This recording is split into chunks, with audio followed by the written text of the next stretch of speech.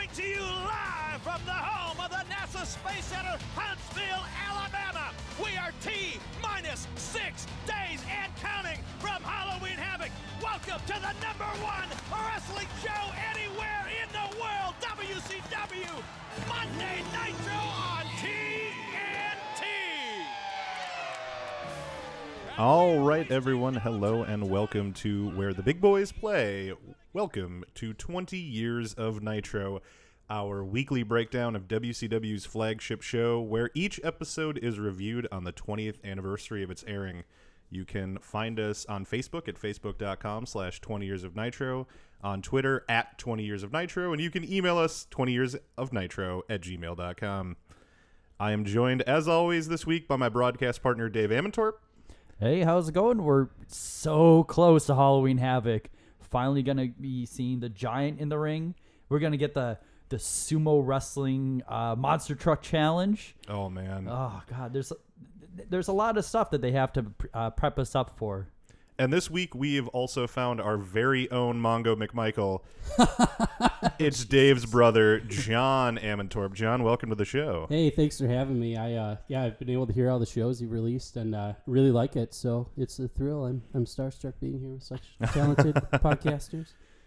Well, today is October 23rd, 1995. We are in Huntsville, Alabama, as Eric Bischoff told us, in front of 7,000 fans, 2,100 of which paid to get in, for a total gate of $18,000. That is a lot of paper in that arena. That's so 5,000 people got in for free. Yeah, and we've actually, if I Jeez. remember right, in Denver, whatever week that was, back week 4 or 5, there was more than that. It was like 75% of the fans were free. There's a lot of these Nitros have, I would say 40, 50, 60% of the people there are not paid. And it's pretty incredible Yeah. considering the turnaround we'll see by 97, where they're selling out in minutes. Just how quick it was that when wrestling gets hot, it's hot, and when it's not, it really isn't. Right. Yeah. Hey, I want to touch on something quick. I don't want to get too far off topic before we get started, but one thing I remember Eric Bischoff said is that he felt like the reason why WCW kind of turned around when he took over is because he viewed it more as a TV product than like a touring product, like Right. a circus, you Yep. know? Mm-hmm. And it's interesting because I think to this point they're still mostly going head to head and they're really competitive with Raw, even though the WWF obviously live was drawing much bigger audiences. Mm-hmm. So I think it's interesting that live they still can't get people to the arenas, but on TV they look really successful because their ratings are still pretty huge. Yep. That's Yep. pretty interesting. I didn't know their attendance was so poor early on. This week is, as Dave mentioned, our go-home show for Halloween Havoc, and we start immediately in the ring with Macho Man's music hitting, and he comes out to take on Kurosawa, who gets a complete jobber entrance. Kurosawa is out with Colonel Robert Parker, and Mongo lets us know that we are in the heart of Dixie to see some whomping and a stomping.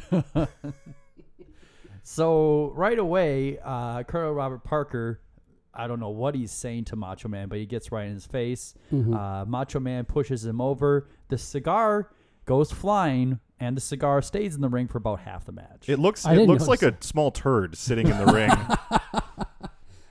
Something interesting about this too is not only does Kurosawa get a jobber entrance, but it's a jobber entrance to start the show. Right. I've never seen that before. I don't remember that ever happening again. That's pretty. It's the first time we've seen it on Nitro to this point. That's definitely true. Yeah. In previous weeks, we have also seen that Arn Anderson has gotten jobber entrance main event. Yeah. Wow. Kurosawa opens the match with kicks and punches, just a lot of kicks and punches. Mongo, for some reason, refers to this as reverse psychology. I have no idea what the fuck he's talking about, as per usual. Also at ringside, Colonel Robert Parker makes kind of like a grand gesture of clipping a new cigar and putting it in his mouth, which I like appreciate. Colonel Robert Parker. We haven't really talked too much about him in depth, but Yeah. he's got just this character of like an old plantation owner, and he's got the cigar, the big hat, and a white suit, and I really dig the character. Yeah. He's enjoyable to watch. Kurosawa continues to endlessly kick Macho Man, occasionally throwing in punches for a little variety. Eventually, Macho pulls Kurosawa to the outside by the trunks, and it's more of the same on the outside. Kurosawa kicks and punches Macho Man endlessly. One thing I noticed this week, and I've been reading the Wrestling Observers from the era, and Dave Meltzer talks a lot about this. There's not a lot of signs at WCW shows, and apparently they were big on confiscating signs and just handing out their own pre-made ones. Okay. And this supposedly goes back to, I think it was in Chicago where we saw the WCW sign that turned into an ECW sign. Yeah. And I think they were really unhappy with that, and that started a lot of crackdown on the sign participation by the audience. Yeah, that's interesting because especially like when the NWO gets hot and like with Stone Cold Steve Austin, it was just a sea of signs every week. Even though the arenas weren't necessarily getting bigger, they were so much rowdier and everyone had a sign, it seemed like. Our most exciting moment of the match comes when Kurosawa hits a baseball slide to the outside. Mongo and Bischoff at this point plug the Braves, who are in the World Series against the Cleveland Indians. Right. Mongo says, they're Turner, you know. It's like, yeah, no, we know why you're plugging them. Seems like maybe you wouldn't call that out. Yeah. Is this around the point when Kurosawa tries to do the kick, it hits the ring post instead? That comes a little later, actually. Okay. Yeah, because that one in particular, like they really catch the audio on that. It just sounds awful. Right. We actually first, though, get a commercial with a little Halloween Havoc promo thrown in. Yes. That man is still going to become a monster, and the monster is still going to become the man. When the monster becomes the man. Back from commercial, it's more of the same. Punches and kicks, punches and kicks. Eventually, Randy ends up on the outside and avoids another baseball slide, and that is the point where he dodges a kick. As Dave mentioned, the kick goes right into the ring post. Kurosawa sells it for like 5 seconds or so. Oh, yeah, and I think you can tell from the sound it makes when he kicks a post that he's got a lot of padding in the front of his boots. Yeah. I think that's why it sounds like kind of almost like hollow a little bit, you know? The announcers keep bringing up during this match that Macho Man has an injured arm. Yeah. When did that happen? I don't remember seeing it, but I believe that it's true. And that arm injury and whether or not his arm actually is injured will become a sort of a focal point of an infamous segment at the beginning of our next pay-per-view that we'll talk about in a few weeks down the road. Okay. And this was a point where Bobby Heenan said, you wouldn't even want to face Kurosawa with 2 good arms, let alone 1. And it's interesting because Kurosawa, like, just about the only thing I remember about him is that he had the cross arm breaker as a finisher. Yep. And you would think it'd be really natural that if his opponent comes in the taped arm, he'd be working on it the whole time. But he's just sitting there kicking him and walking around, and it's just really slow and nothing happens. Eventually, Macho Man gets a quick victory by turning the tide. He sort of pushes Kurosawa throat first into the ropes and then clotheslines him in the back, which causes Kurosawa to fall down on his stomach. Macho Man then goes up for the elbow, and Kurosawa has to simultaneously flip over onto his back, reorient his legs and his heads to opposite sides of the ring, and scooch a good 4 to 5 feet to be in position for the elbow. It's embarrassing. Yeah. It's the kind of thing where if you were watching with like your friend that didn't like wrestling, they're just going to be pointing at that and laughing, and you're going to feel like an idiot, you know? Also, at some point, Mongo was saying how Savage has never favored a body part like he has this arm injury. Yeah. Which is interesting because a few weeks ago when he faced Scott Flash Norton, they acted like he was paralyzed from his back injury. And they kept saying in that match, I've never seen Macho Man this injured. Yeah, that was back in week 2. Yeah, Mongo, like, 30 seconds into the match says something like, I've never seen the Macho Man get so physically dominated like this before. And I went back and counted, and Kurosawa hit like 3 moves up to that point. Like a small thing. I don't want to get us off track again, but this is really weird booking for me, having Kurosawa in, even though he's definitely like a lower card guy. At Halloween Havoc, he has a match with Hawk. And before this, he gets a jobber entrance, and he's in a match that he loses cleanly after Macho Man hits like 2 moves on him. Yeah. Did they have nobody else on the roster that could have taken this loss for the Macho Man? Yeah, see, they've done that before. Another moment that I can recall was right after Fall Brawl. Johnny B. Bad was the #1 contender for the U.S. title, and then just lost clean to Paul Orndorff. A heel that was going nowhere. Right. Yeah, we haven't seen Orndorff since that appearance. Right. No kidding. I didn't even think of that. So this was a pretty ugly match, not very enjoyable, very boring. Kurosawa, I think, is a better wrestler than this, but they've told him to use a martial arts kind of kick, punch, generic Japanese sort of offense, and I think it really hurts the match. What'd you guys think? Poor match? Yeah, it was. I remember the ring post thing, but other than that, there's nothing. Besides the finish. Yeah. Because I noticed that too, that he had to do all this maneuvering to make sure he lost, and that this is kind of embarrassing. But other than that, there really isn't anything else I get from this. We go to a shot of the announcers who inform us that Hulk Hogan and the Dungeon of Doom are both in the building this week, and there are no restraining orders. So I don't know why they're now allowed. It's 1 week there's a restraining order, and the Dungeon of Doom tries to get in anyway. The next week, the Giant's not there, but Hogan is. And now they're both there, and there's so there's really no rhyme or reason to when they take restraining orders out, when they choose to enforce them. Right. Maybe they've just decided at this point that they're unenforceable, that these two want to get at each other so much that you can't stop them with a restraining order. But then they don't really. The Dungeon of Doom will get through any restraining order.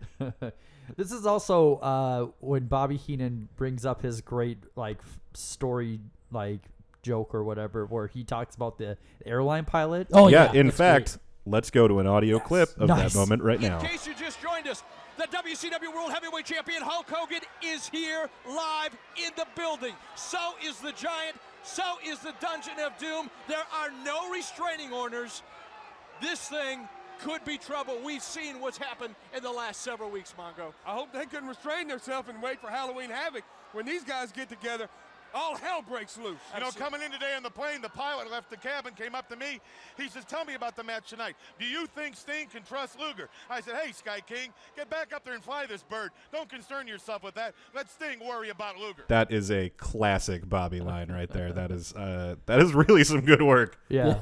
Unfortunately, he reuses this line during Halloween Havoc, and the delivery is not nearly as good. Oh, no.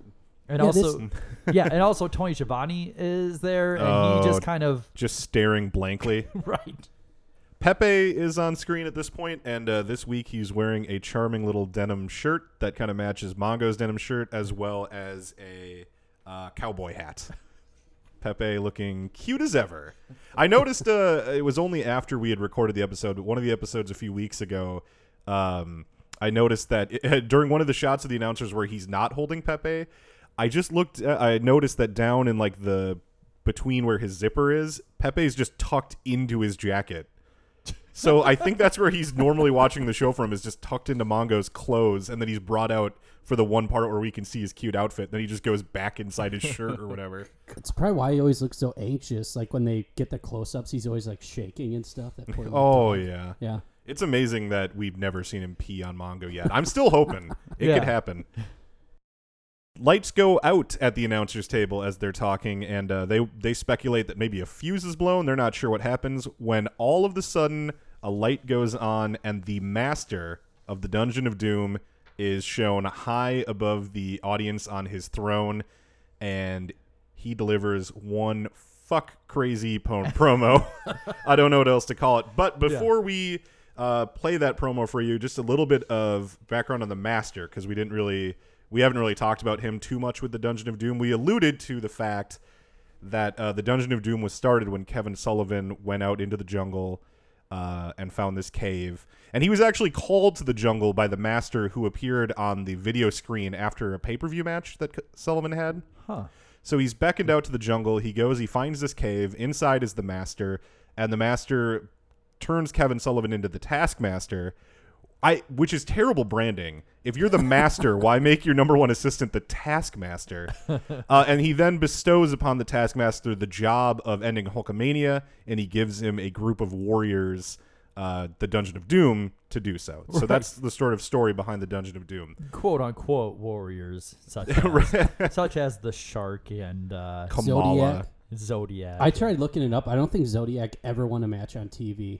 Wow. Maybe he squashed some guy on Saturday night, but I looked at his bio online. I couldn't find a single win while he was the Zodiac. The Master is portrayed by former pro football player, ex-disc jockey, and retired pro wrestler, the Hawaiian Curtis Iaukea. You can tell that he's a wrestler because of his absolutely disgusting forehead. which Yes. is just Yeah. one of the, it's Dusty Rhodes level bad. It Uh-huh. is awful. He has competed all over, including a lot of NWA territories, the AWA, where he was United States champion, and the WWWF, where he was a tag team champion.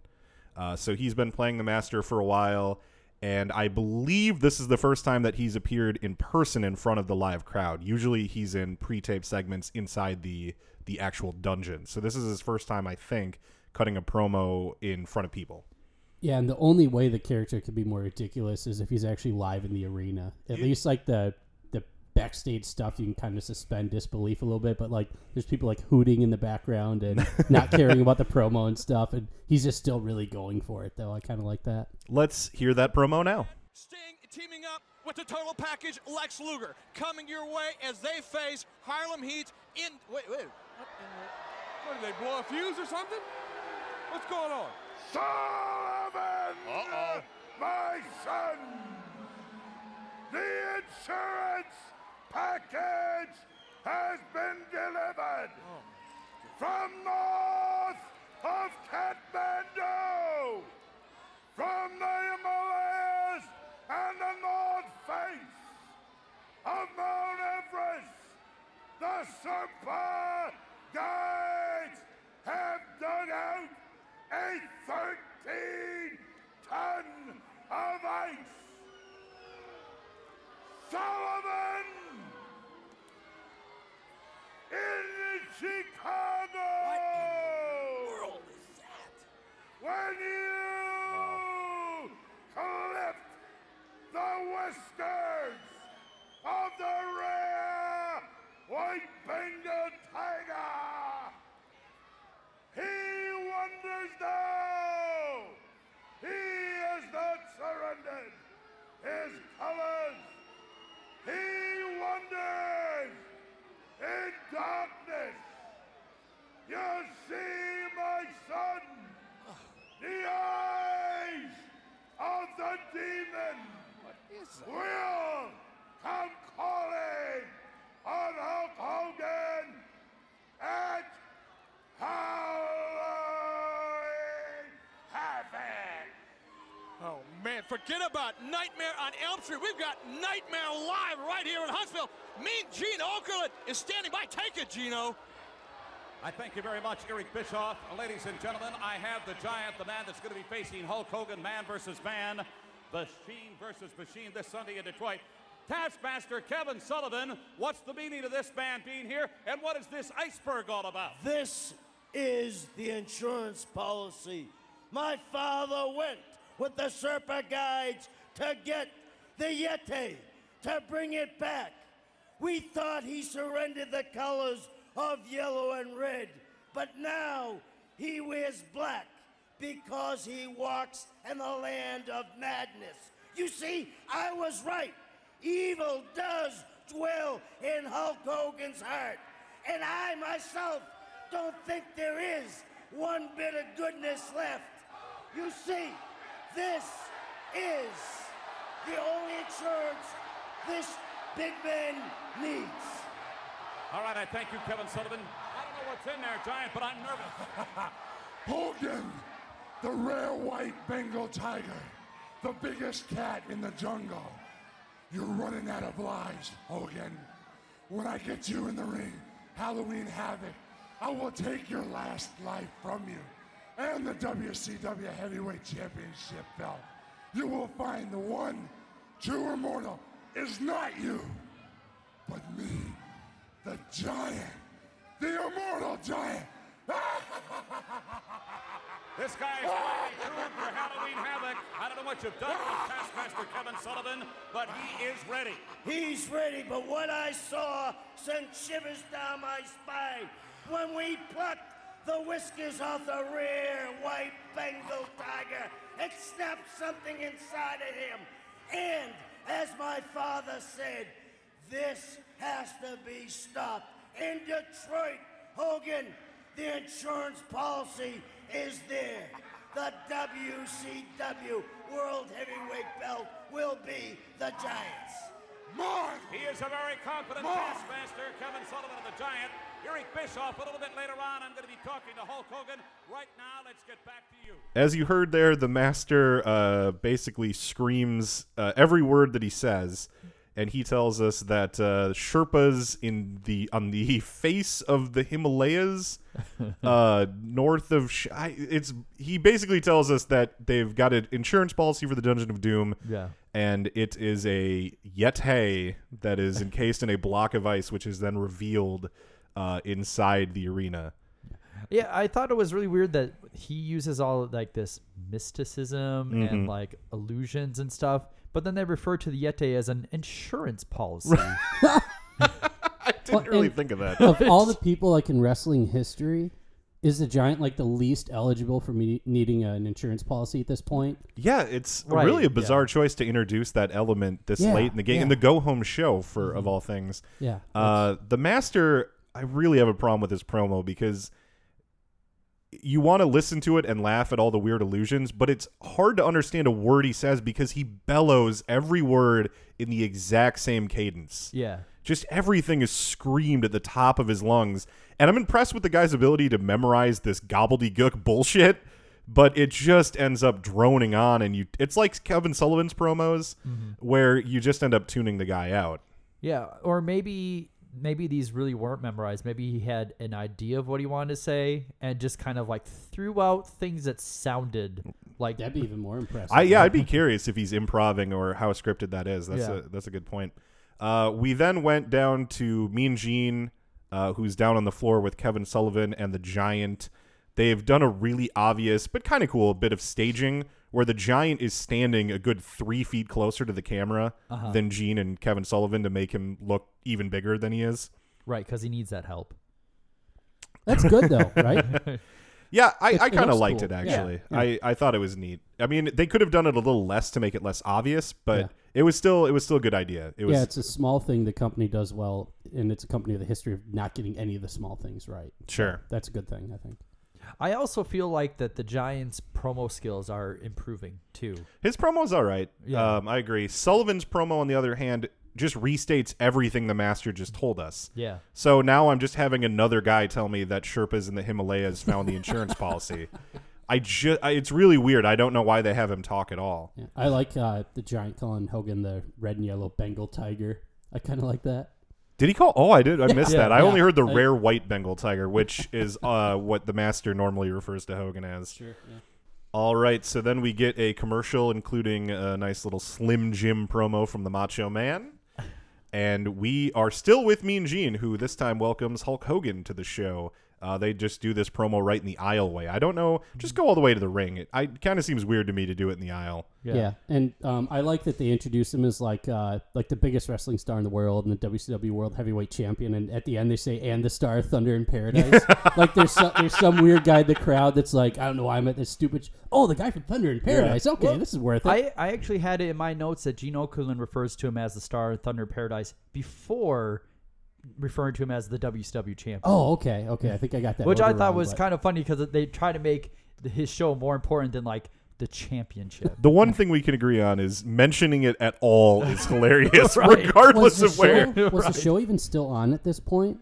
I think it only lasted one season, and he was filming it when they signed him in '94. So I would be surprised if it was, but it seems I don't know. Maybe still at least in syndication or something. I know they did a lot of like lead-in episodes right before Nitro too. Hogan is still wearing his black attire and selling his new dark attitude. He has one particularly great line in this promo, which is he tells us that though he walks through the valley of the Dungeon of Doom, he will fear no evil, dude. I really like a biblical allusion ending with the word dude.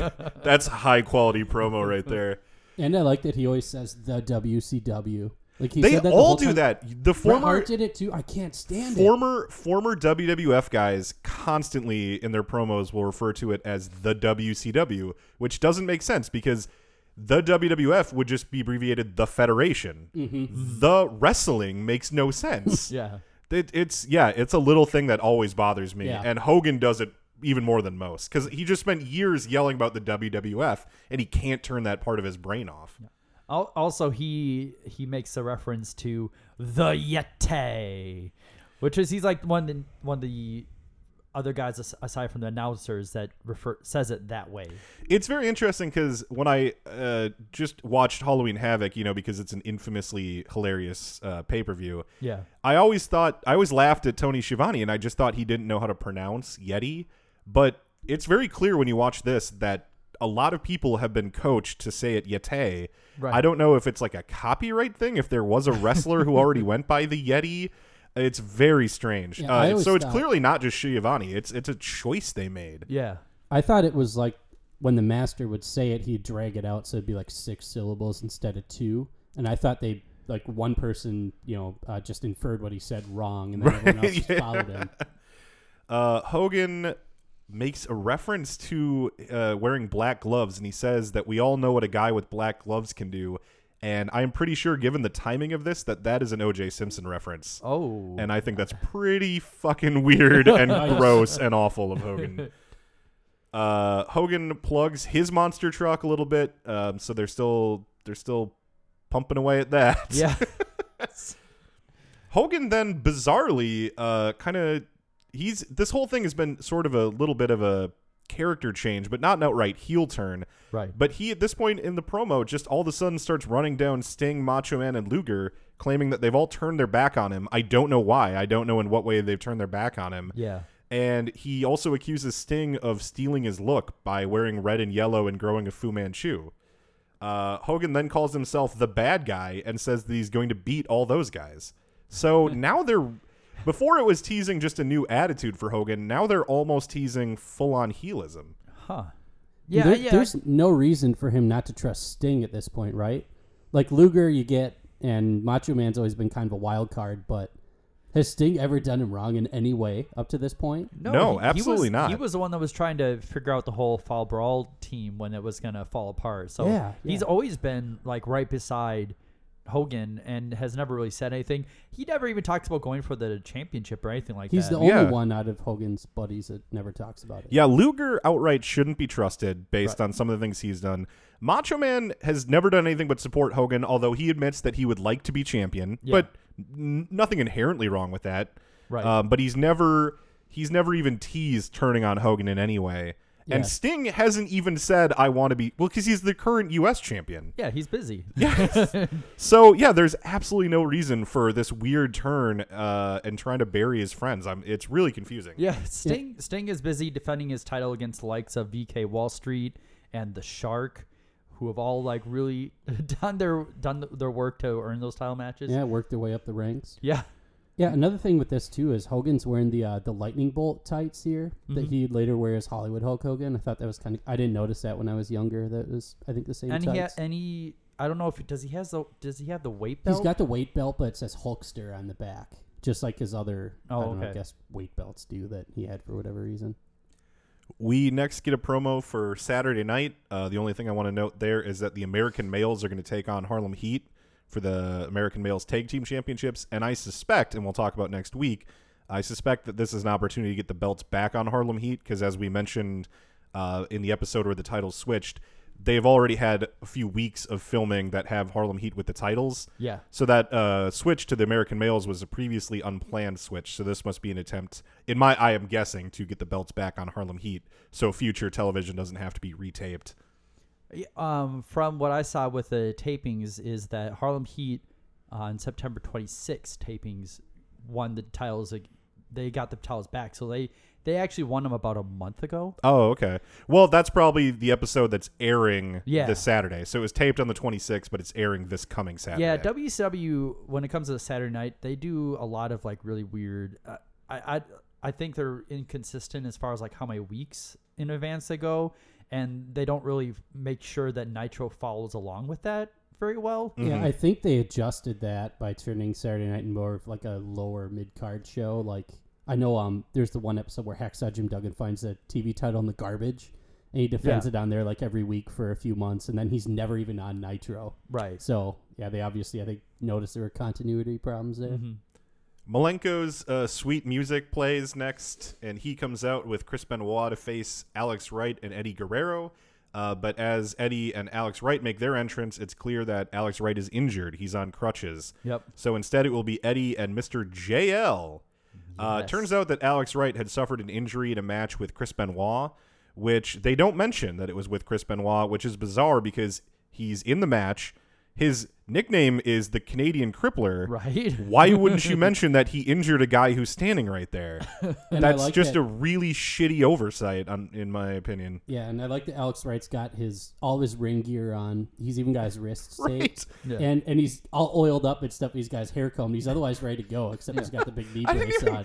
I'm so used to wrestling, I didn't even think about that. Yeah, You're not that's going to wrestle. unusual. Put on some Right. fucking pants. Right. Yeah, because he's wearing the Speedos and then a leather jacket that he always wears to the ring. Yeah. So he has given accommodation to wearing the jacket. Why not just throw some pants on, bud? Also, at one point, Heenan says that the reason why Alex Wright is injured is because he was trying out the moves of the Disco Inferno. That's right. Yeah, something else to note, too, here is there's at least 2 unironic mullets in this match. Mm-hmm. Eddie Guerrero and Benoit both have, like, really big, dry, fluffy ones. Oh, yeah. And I was just thinking, like, do you guys think 20 years from now, like, the man bun is going to be, like, referred to the same way as the mullet? Oh, that's a good question. Because a lot of wrestling, like, from this time is almost hard to watch because all the guys have fluffy, dried mullets and mustaches. And that look just didn't age well at all. Yeah. You know? Especially a lot of the referees do. So no matter who's wrestling, Yeah. each match features a mullet at some point or another. Yeah, and the both referee- Randy Anderson and Nick Patrick look like different size versions of Kenny Powers. Yeah. At this point, Bischoff decides to speculate about... He kind of does a little Seinfeld bit here. He goes, Mr. JL, what does that mean? That's like E.T. JL. What's that all about? And it's just the world's shittiest stand-up riff I've ever heard. Those are 2 letters. E.T. is also 2 letters. I'm going to compare them now. So he's basically like, hey, what's the deal with JL? Is he E.T. or something? And plus, at that time, too, on camera and obviously backstage, Bischoff was like the talent relations guy that was bringing in all the new guys. So even onto he sounds like an idiot when a new guy shows up and he's the only one that doesn't know who he is. It also draws attention to what a shitty name Mr. JL is. That's a terrible, terrible name. It's really Mr. X. Mr. Yeah. X is more generic, but it's better than Mr. JL. I mean, the thing with Mr. JL is it sounds like it's going to be a mystery that will be revealed later on. Like, what does JL stand for? But no, not Right. really. In one of the 100 matches he loses, nobody thought to like unmask him afterwards. I guess nobody cared what the mystery was. Also, talking about the guys in this match, Chris Benoit's yellow tights are just gross as hell. Yeah. It's like a mellow yellow kind of. And there's a big star between his butt cheeks. It's like a bullseye on the back. Eddie and Benoit start at the match with a lot of reversals and holds. As always with these cruiserweights, I'd love to call more moves, but I don't know the names of a lot of this shit. So trust me that it's cool and it's fast-paced, but I don't know what to call a lot of these things. They keep going until Benoit tags in Malenko, who hits Eddie with a plancha over the top rope. He then holds Eddie for Benoit to hit a tope, but Eddie moves and Benoit nails Malenko. JL then runs off the ropes and hits his own plancha over the top rope with an assist from Eddie, who kind of tosses him. Yep. And Bischoff says, and I'm going to say this in the cadence that Bischoff calls it, JL with a full court, high-flying double press body slam. And after he says slam, he hurries into the next sentence so quick. Yeah, there's almost like a question inflection, like body slam. He does not want anyone to It's your notice company, how come on. dumb the thing he just said was. Mongo says that would be a double fine in professional football. And he really emphasizes professional, which really makes it sound like he thinks this is amateur football. Also, I don't know what a double fine is. They're really on the top of their game in the announcing booth this One week. thing with Mongo I do want to say as kind of a positive is he really was trying to put over wrestling as being a higher class of athleticism than football, which is weird because he pushes it really, really hard, especially the first few weeks, like almost awkwardly. But I like that he's at least trying instead of, Yeah, but I agree with that. I mean, the only thing is like he says it in a way in which he runs down football all the time, and that was like his professional sport. Right. Eddie takes control in the ring until Malenko hits him with a drop kick and a tilt-a-whirl backbreaker. JL is tagged in, but Bischoff instead sends us to... Well, first he alludes to a fight backstage. He says, there's chaos going on, and then he trails off because the director must have told him that they're not ready yet. So he just says there's chaos going on, and then just goes back to calling the match. Yeah. And then 30 seconds later, he goes, we've just been informed there's a fight in the back. But we know you haven't just been informed because you clearly started a reference at a good 30 seconds earlier. But we get to a split screen, and the fight in the back is between Scott Norton and the Shark. Finally. This is a shocking follow-up because their disagreement started back in week 2. Yeah. So here we are a full, 6 weeks later, a month and a half, and they're following up on the loss that Scott Norton suffered to Macho Man when the Shark hilariously got knocked out and fell across his legs, which the referee chose to ignore. I said then and I say now that loss was bullshit.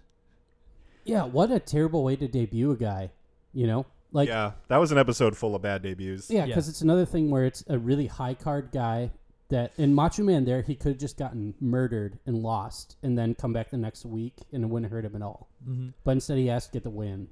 I guess that's a big symptom of WCW's problems. Malenko hits a cheap shot in the corner. Benoit tags in Dean at that point, who locks in an abdominal stretch as we go to a commercial. Oh, also I want to say as far as that split screen, yeah. To their credit, this time they did not defer away from the action. They just kept it on split screen. Well, that's because this is Scott Norton and the Shark. Last time it was Hogan. I imagine if it was Hogan, he would. I don't see myself being on a split screen, brother. I think I need the whole screen. Yeah, because last time didn't Hogan interrupt a Dean Malenko match? Dean Malenko and Eddie Guerrero. Yeah, and it was just him walking, right? It was him coming out of the limo in the parking lot and cutting a little promo, which was just a preview, essentially, of the same promo that he would give later in that same show. Yeah. On return from commercial, Malenko is still dominating Mr. JL, including a very nice belly-to-belly suplex for a 2 count. Bischoff tells us that he has never seen this side of Hulk Hogan. It makes him uncomfortable, and it scares him. Also, at some point, to Mongo McMichael's credit, he says, why does the Giant need backup anyway? Yep. And, you know, if Mongo McMichael is the one that's figuring out before the other two...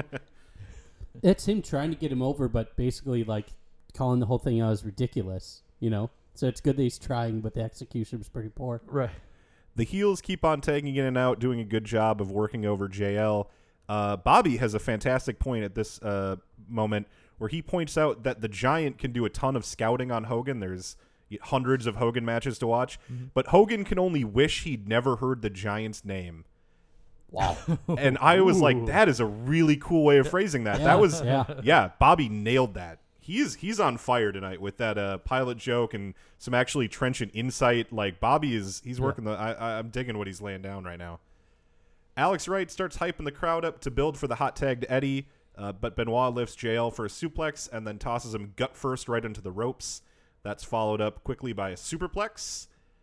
JL finally gets some offense and hits a spinning elbow on Dean and gets the hot tag to Eddie. Eddie hands out some drop kicks, and the crowd actually is into the match at this point. They've been popping for a few of the moves. They're definitely more into this match than we've seen in some of the cruiserweight matches before. I think the crowd is starting to get trained into what these guys are and what they can do. Yeah. I just have a point to make when it comes to Eddie Guerrero and Dean Malenko.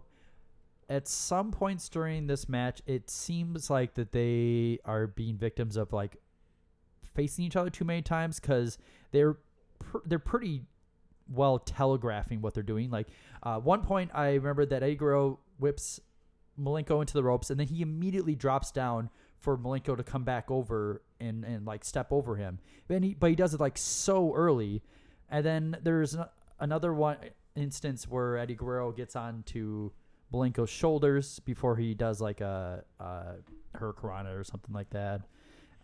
But maybe it's just maybe their timing was just a little bit weird. But like this night in particular, it seems like they look overly rehearsed. Yeah, this match has overall there's just a few little things here and there. It's a lesser match than you'd think given the quality of the contenders. Uh-huh. Part of it is that Jerry Lynn is still fairly green, I think, and Jerry Lynn becomes a technical master.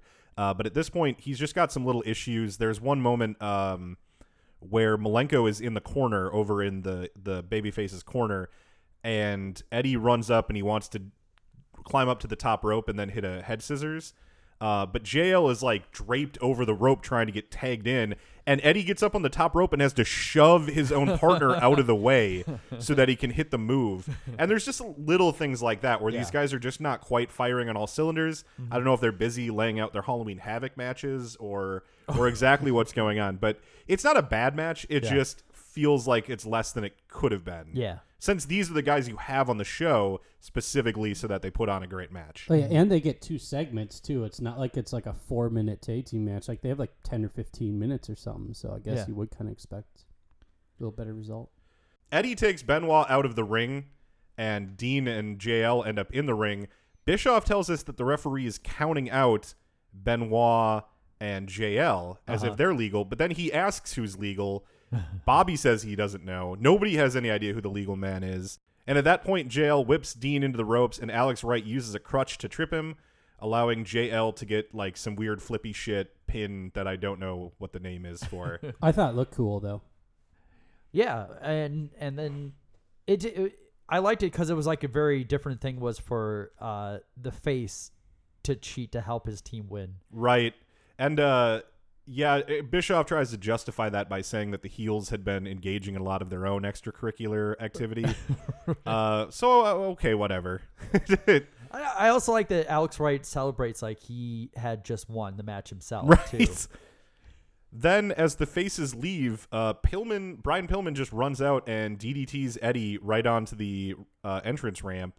For no real reason. I don't know if it's going to start a program for them or if it's just supposed to make Pillman look like a badass or just to play up that the Horsemen are fucking around. I don't really know. Yeah, I think that we're starting to learn that they'll come back to things like weeks later. Right. So we might see this show up, but it might not Do be. you know something that we don't remember? No, I'm just thinking about the shark and Scott Norton. Oh, yeah. JL makes himself look like a total pussy by just standing next to Eddie rather than pursuing Pillman, even though Alex Wright is there and can check on Eddie, and he's on crutches, so he can't go get Pillman. Go get him, Alex. So JL really just buries himself by looking like a total puss. Pillman That might be a thing too. Sorry, that it shows a tendency that WCW really books their top guys really strong and will do it at the expense of the mid and lower card guys, even if there's like no payoff for it. Yeah, well, because this also makes Eddie look kind of weak. And if there is something in the future coming up, then he could get that back, and that's fine. But the way it comes off is not that this is starting. I'm just talking about the way it comes across. Yeah. I don't have knowledge of what's to come, but it really makes Eddie look weak. It makes JL look completely emasculated. Right. I mean, it makes Pillman look somewhat like a badass and just kind of crazy. Yeah. And he's not really started the loose cannon persona yet, but it'd be an early seed of that kind of thing. Yeah. But I don't quite understand the point. We get a commercial, and coming back from that, the announcers continue to speculate about the giant block of ice that is still sitting there ominously. Yeah. Oh, and when they like do a really close up on it, like you can tell where the little ice like is. Yeah, it's obviously not sliced ice, up and there's and goes obvious through. places where it's meant to break later in the show. Yeah, and I liked right before the commercial they had like a promo picture for Harlem Heat, I think, and Stevie Ray's wearing a T-shirt under his Harlem Heat gear. It's pretty cool. Out comes Harlem Heat with Sister Sherry. I know we've had Harlem Heat on the show before, but we didn't really talk about them and their background. They are real-life brothers Booker and Lash Hoffman. Despite being... Yeah, Lash. Isn't that a weird name? Despite being billed from 110th Street in New York's predominantly black Harlem neighborhood, they are actually from Houston, Texas, and they came up through the Texas Indies, including GWF out of Dallas, where they were the Ebony Experience. Ooh. They debuted in 1994 in WCW as Cole and Cash, two prisoners that Colonel Robert Parker won in a card game.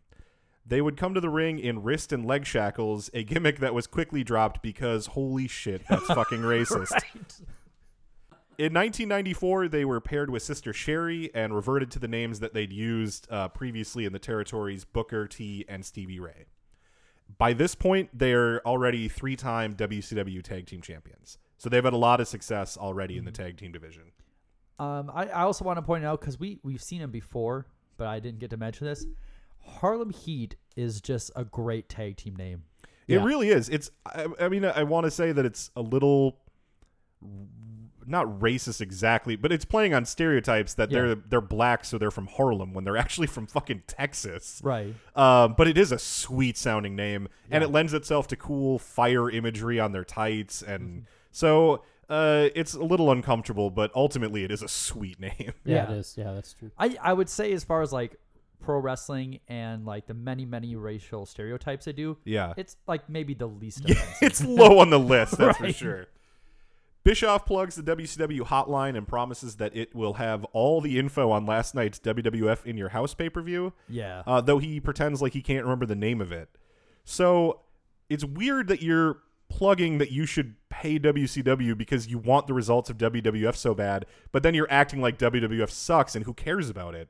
So I get it's trying to serve two masters and getting people to call the hotline and providing wrestling news, because this is early internet, so a lot of people wouldn't really have it yet, that this would be their only access to any kind of backstage information. But then they have to make sure to denigrate it too, including Mongo saying that the name should be In Your Outhouse. Yeah. Which I must admit I laughed non-ironically. I thought that actually was pretty funny. Also, I think this is around the time when Harlem Heat comes out, and they get like pretty much like fucking firecrackers for pyro. Right. It's like so low grade. It looks ridiculous. It's like Gilbert's entrance, a little bit nicer. There you go. Bobby says that Sherry looks beautiful, and she does look very nice. Yeah. Bischoff says that if Bobby thinks that's beautiful, he must be a sick, twisted, demented individual. You fucking asshole. Right? That's so mean to Sherry, and it's pretty mean to Bobby. I think that at the point, Bobby Heenan didn't know how to reply to that. Out comes Sting and Luger to take on Harlem Heat. Sting seems a little scared by his own pyro, I thought. It kind of took him off guard. Maybe he was expecting the firecrackers, and they got like legitimate. Hogan, I thought earlier, sounded dumb when he was complaining about Sting stealing his look, but Sting is wearing red and yellow. He is not growing a Fu Manchu, though. He's got a full goatee coming in, so that doesn't really come across as Hulkster at all. But I don't know if Sting wore the red and yellow. Like, was this all planned? Was Hogan supposed to call him out for that, and Sting did it on purpose because they were teasing maybe these guys were going to feud? I think or so, was Sting just doing that, and Hogan took umbrage and decided to call it out in a promo? Yeah, I think that was like Sting's way of trying to get Hogan away from the dark side and the influence of the Dungeon of Doom. It's also funny to me, though, because Harlem Heat's wearing red and yellow. Yeah. Like, plenty of people wear red and yellow. He just decided to get pissed at Sting over it. Oh, don't worry. Hogan's probably pissed at Harlem Heat for other reasons. Sting gets early offense on Booker T, including a hip toss over the top rope, which should be a disqualification in WCW. Bischoff claims it was unintentional, but it was clearly intentional. Like, it was a fucking hip toss. You don't accidentally hip toss What would a it guy. even matter if it's unintentional? Yeah, they've got really bizarre... Like in football, if you go helmet to helmet with a guy? We have yet to see Wouldn't that rule matter, right? actually enforced in WCW. They allude to it, but they've never once enforced it. It's been mentioned that if it's unintentional or if it's like a momentum based move, that they'll like allow it, they'll permit it. So it's such a loose rule that it's like they don't like enforce it unless it goes with a storyline. And we can agree it's a terrible rule, right? Oh yeah. Oh, It absolutely. does nothing but limit the match. Like, I think it's a holdover of like Bill Watts. Yeah, we Bill discussed Watts. that in the Yeah, previous yeah, episode. yeah. Lex gets tagged in, and mercifully we go to a commercial. It's like they're like, "Oh, don't worry, you don't have to see that much Lex. We'll go to a commercial." Lex Luger, the character, I thought was pretty compelling back in these times, but Lex Luger, babyface in peril, was not. Right? Yeah, because when we come back from commercial, Stevie Ray has Lex in like that shoulder-based nerve hold, and I had the worst flashbacks to WrestleMania 10. Because that's where he spent about 15 minutes of a match in that same nerve hold from Yokozuna. Because Yoko's trying to save his energy to have another Save match his own later in the life. show. When Yokozuna's leaning over him and just like pouring sweat all over. Gross. Booker comes in and unloads punches on Luger. Sting then decides to come in and attack him. which is very face-like of Sting to just come attack one of the legal men in the match. Like, he's not disrupting a pin. The heels aren't cheating. Booker's just punching Lex, and Sting's like, no, fuck that. I'm going to punch you. He's my friend. Booker tags Stevie back in, and Sting is complaining to the ref about a whole lot of nothing so that Booker can choke Lex in the corner. At this point, the announcers start speculating what a Yeti is, and Brain tries to clear him up in this clip that you're going to hear right now. I'll tell you what, the gatekeeper of the Dungeon of Doom, still sitting perched up above us, hasn't moved, hasn't said a word. This giant block of ice, or whatever the heck it is giving me the creeps. And I didn't think anything could give me the creeps more than the Dungeon of Doom. Well, let me tell you one thing. The only thing that used to scare me in my life was my wife's charge card bills. But that guy sitting up there, yes, I am scared of that. He is a freak of nature, to be sure. Well, we don't even know if he's human. We don't even know where he's from, what Rocky came out, or what he'll do. Obviously, he will do anything. What the heck is a Yeti anyway? A Yeti, you know what a Yeti is, like Bigfoot, an animal that walks through the woods that people can't capture, that has a scent and fur and just a horrible looking thing. Like that girl I saw McMichaels with the other day. I love how everyone is acting like they've never heard of a Yeti, and they don't even know how to pronounce it, and they're all calling it Yeti. And Brain's just like, no, it's a fucking Yeti. What the fuck are you guys talking about? Right. He's the only person who sounds like he's from the real world. Right. Booker continues slowly taking Luger apart, including a huge axe kick, which we've mentioned it before when Harlem Heat was on the show. That axe kick is incredible. Yeah. It's fun to see. I mean, he's a big guy, and he's so athletic. It's really cool. We then get a really weird moment where Sherry is holding a Polaroid and kissing it. And it's a picture of her. It's a Polaroid of her and Robert Parker. And then she pulls another one out of the back of her pants. Uh-huh. And Bobby wonders where she's pulling those from. And Bischoff gets, like, grossed out. And then... What has Sherry got now? It's a picture. Is that a picture of you and her in the dressing room? No, it's her and the Colonel. That's Parker. That's disgusting. What's disgusting? It's a Polaroid. I wonder how many Polaroids they have altogether. Where did she have that thing stuck, for God's sake? I don't even want to talk about it. It's shiny.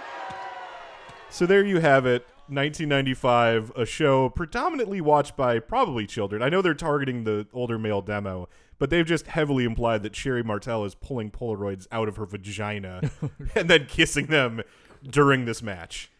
The thing with the Polaroids, it looks like they're taken backstage at some. Yeah, it looks like they were taken 5 minutes before these guys walked out. And I was just thinking, who's taking these Polaroids? It's a good. Yeah, I don't know. Well, maybe Booker. Maybe Booker's just The like. Bunkhouse Buck. Stevie Ray gets a headlock on Luger, who almost gets choked out, but he manages to wake up and eats a side slam for his troubles. Booker then goes for a senton, but Luger rolls out of the way and gets a hot tag to Sting, who has punches, kicks, and splashes for the heels. He gets Booker in the Scorpion Deathlock, but Stevie kicks him out of the ring. They then hit a double suplex on Luger, which allows Sting to sneak back to the top rope and hit a crossbody on Booker. That's that crossbody that he's been using as a finisher so often on It Nitro. looks terrible, too. Stevie looks like a complete moron as he kicks Luger in the corner. Well, 1 foot behind him, Sting covers his brother for the 1-2-3. He looks so dumb because it's right behind him. There's no way he could hear everything going on. And Luger is completely incapacitated. It's not like he's being prevented by Luger from breaking up the pin. He just doesn't turn around to hear what the noise behind him is. I think this is the first time in a Sting match in which he's tried for the Scorpion Deathlock, but then instead does the crossbody for the finish. Yeah, I wonder how long that's going to keep going because most of his victories on Nitro have come using that crossbody. Yeah, and the weird thing is, like, of his finishers, it's easily the least interesting finisher. Oh, absolutely. Yeah, that's an interesting thing about Sting, too, because he, I mean, at least, I guess as I remember it, I think he started doing the Scorpion Deathlock after Bret Hart kind of caught on with the sharpshooter. Okay. But Sting never, ever worked on the knees in the match. I think, Ever. just to correct, I'm pretty sure that Bret got it from Sting, I think. No, that's fair. Either way, though, Bret Hart at least would, like, look at the knee before. Right, yeah, Bret Bret was a master of isolating a body part, and yeah, absolutely. This victory for the babyfaces is short-lived because the Giant and the Taskmaster are in the ring almost immediately, and both babyfaces get chokeslammed. Macho Man comes out to help, which manages to distract the Giant from Hogan, who comes in from behind him. They circle each other in the ring, and Hogan punches him a few times, which the Giant sells before he starts clubbing Hogan's back. Hogan then hulks up and staggers the Giant with a few punches before slamming his head into the corner turnbuckle. Sullivan comes in the ring, which brings in Macho and now the Dungeon of Doom, and now there's just a big ol' schmozzy fight in the ring. Hogan makes the Giant eat another turnbuckle, and I'm just so confused why at this point the Giant, who has shown no vulnerability whatsoever, why are they suddenly making him look weak before his debut match at the pay-per-view on Sunday? What a horrible, horrible way of making him look. Or why are those two even fighting? I mean, they haven't fought for the 6 weeks leading up. Why spoil it now? Well, if they made him look weak before he got a clean win over Hogan, that would be one thing. Right. And I don't want to spoil what's going to happen at Halloween Havoc. But if you think someone's going over clean on Hogan, brother, you got another thing coming. Yeah, something else, too, is the Giant runs in chokeslam Sting and Lex Luger, I think. And one of the guys is down on the outside. Like the whole time. I noticed that, yeah. Yeah, there's like the trainer comes out and a couple referees are there, and neither Sting or Luger like get in it at the end. So they at least kind of made the Giant look really good there with taking the choke slams and dying, apparently. Yeah, I don't know. By appearance, it looked like someone was legitimately injured on the outside, but I was kind of distracted by that. I was waiting to see if you could see who it was, but they never showed it. At this point, lights start to flicker and an ominous sounds play, and I'll give you an audio clip of how this show ends. Need more than a club. Nail him with it. Oh my goodness! What's this? Wait a minute! What is this sound? What is this hell sound? is this? This floor is shaking. I'm getting out of here. The floor is shaking. Good night. Heenan just took off. Heenan just left the broadcast booth. Get back here. What is that? So at that moment, at the very end there, you could hear Bischoff exclaim in surprise. What happens is we see the iceberg that's been sitting there the whole show. Mm-hmm. It splits open, and for just a moment, you can see that there is a tall, skinny man inside who is wrapped up like a mummy. Yep. He's a mummy. There's nothing that looks at all like a Yeti about him, or a Yet. Maybe that's why they say Yeti. Maybe they're trying to distinguish. This is a type of Yeti that's actually a fucking mummy. It's baffling. Right. It's so weird that they went with this look for this character. I almost want to give them benefit of the doubt that they were trying to create a new version of a monster, because it wouldn't make sense for someone to be mummified and then frozen in ice. Like, there's no ancient culture that would do that, you know? Yeah. But it's just clearly, they were watching old Turner, horror movies or whatever and confused two of the monsters. Yeah, this is up there with the Shockmaster level of, like, what the fuck was anyone involved thinking? Right. And it's so weird given that the direction of Nitro overall is to introduce a more reality-based, real sports feeling to wrestling. So the fact that all of that is going on, but then the main event picture involves a mummy who's called a Yeti breaking out of a block of ice that was found by Sherpas in the Himalayas at the direction of a guy named the Master who lives in a jungle cave. Like, what is going on with this storyline? There's still 7 months of Hulk Hogan versus a Dungeon of Doom. I don't think that blow-off is until like April or May or something like that. And we will cover every single week of it here on this show. You will not miss a moment. So that brings us to the end of our show. In the Raw recap this week, we first, at the beginning of Raw, got a little nugget that at the night before it in your house, Shawn Michaels had vacated the Intercontinental title thanks to his fight with those Marines that we talked about. All those Marines? All those 9 Marines. Yep. So he gives the belt over to Dean Douglas, who then immediately loses it to Razor Ramon. So that happened in your house, but I wanted to cover that in our Raw recap. Owen Hart on Raw won a 20-man battle royal for an IC title shot against Razor. Avatar defeated a jobber. Alundra Blaze won the WWF Women's Championship from Bertha Faye in what might have ripples on this show months down the line. Yeah, maybe. and Shawn Michaels conducted a very sad pity me interview. Or he didn't conduct the interview. He sat down for an interview. Right. He didn't interview himself, although that's the kind of thing Shawn Michaels would do. I believe JR conducted the interview, but Michaels basically used the interview to bury Dean Douglas by calling him overrated, and that's when he claims that he was jumped by 9 guys in Syracuse. Oh, Shawn. In the ratings war, Raw won with a 2.6 to Nitro's 2.2, which isn't surprising because we've seen that both shows end up getting a boost the night after a pay-per-view. So this being the night after and In Your House, that makes sense. Who on Nitro, Dave, was your match of the night? Well, that one's pretty easy. That would be, even with some of the confusion, it would be Malenko and Benoit versus Mr. JL and Eddie Guerrero. And I wanted to just make a note at this point, since we're like 6-7 weeks into Nitro, that Eddie Guerrero has to be like the overall MVP. Absolutely. Because I'm pretty sure he wrestles just about on every show, and every match he's had has been like a contender for match of the night. I would agree with that. John, what was your match of the night? Yeah, mine would be the tag team match too. I didn't think it was not the Harlem Heat Sting the good Luger tag match. team the better tag team match. Again, considering the guys in it and the amount of time they had, it didn't feel like it was that exciting, but I don't know. I mean, what else would it be? I'm going to make that unanimous. It's not a memorable match. It's not something that I would tell somebody they got to go seek out, but it is easily the best match on this program. And it's not bad. I hope that it doesn't come across like we're saying this is a bad match. It's basically an average TV match, but just given the participants, you expect better. That's all. Yeah, I would say kind of for future reference, like in the Cruiserweight division, because Bischoff's referred to it as a potential Cruiserweight division. Right. Watching this, I hold those matches to a much higher standard than, say, Craig Pittman versus Kurosawa. Right. So, all right, I'm going to start off with my MVP for tonight. My MVP was Bobby the Brain Heenan. Nice. He had some quality lines, some good jokes, and some good insight into ways of hyping up the main event at Halloween Havoc. I really like Bobby tonight. Loved his acknowledgement of the fact that everyone knows what a Yeti is and they should stop pretending like they don't. So I'm handing it off to Bobby the Brain. John, who was your MVP of the show? Yeah, I'll go with Bobby too.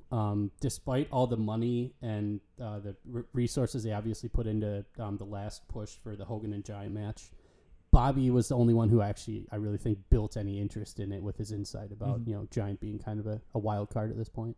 All right, and Dave, MVP. Are you going to make it unanimous? I'm giving my MVP to the Yeti. You are not. You are not giving him. I refuse to allow that in the record books as the official MVP. What? I mean, like, pretty much everyone on the show had to say his name in that particular way. He left his mark more than anybody else, right? For this week, he left his mark, and it's like one of the most comically awful, like, last closing moments of a Nitro. Every report I read as far as a recap was like the ending was ridiculous. So for this is his moment in the sun. The Yeti gets my MVP. Controversial choice at best. All right, well, we hope that you will tune in next week as we are going to recap the results of Halloween Havoc, have all the fallout from that, and begin the build for World War III. I also recommend that you use this week to watch Halloween Havoc on the network. However, if you don't want to spend 2 hours, 45 minutes watching a pretty shitty pay-per-view, you can also just go on Vimeo and find the OSW review. There are some Irish guys that run a video podcast covering classic wrestling, and their breakdown of this particular pay-per-view is particularly hilarious. So that's a nice little shout out there too. Yeah, they're the kings of like internet wrestling right now. Go through the fucking roof for old school. Good for them. All right, so we will see you next week where the big boys play 20 years of Nitro. Eddie Guerrero with the assist. Mr. JL with a full court, high-flying, double press body slam. I'll tell you what, he took these guys both down, and you got to get some velocity on that frame.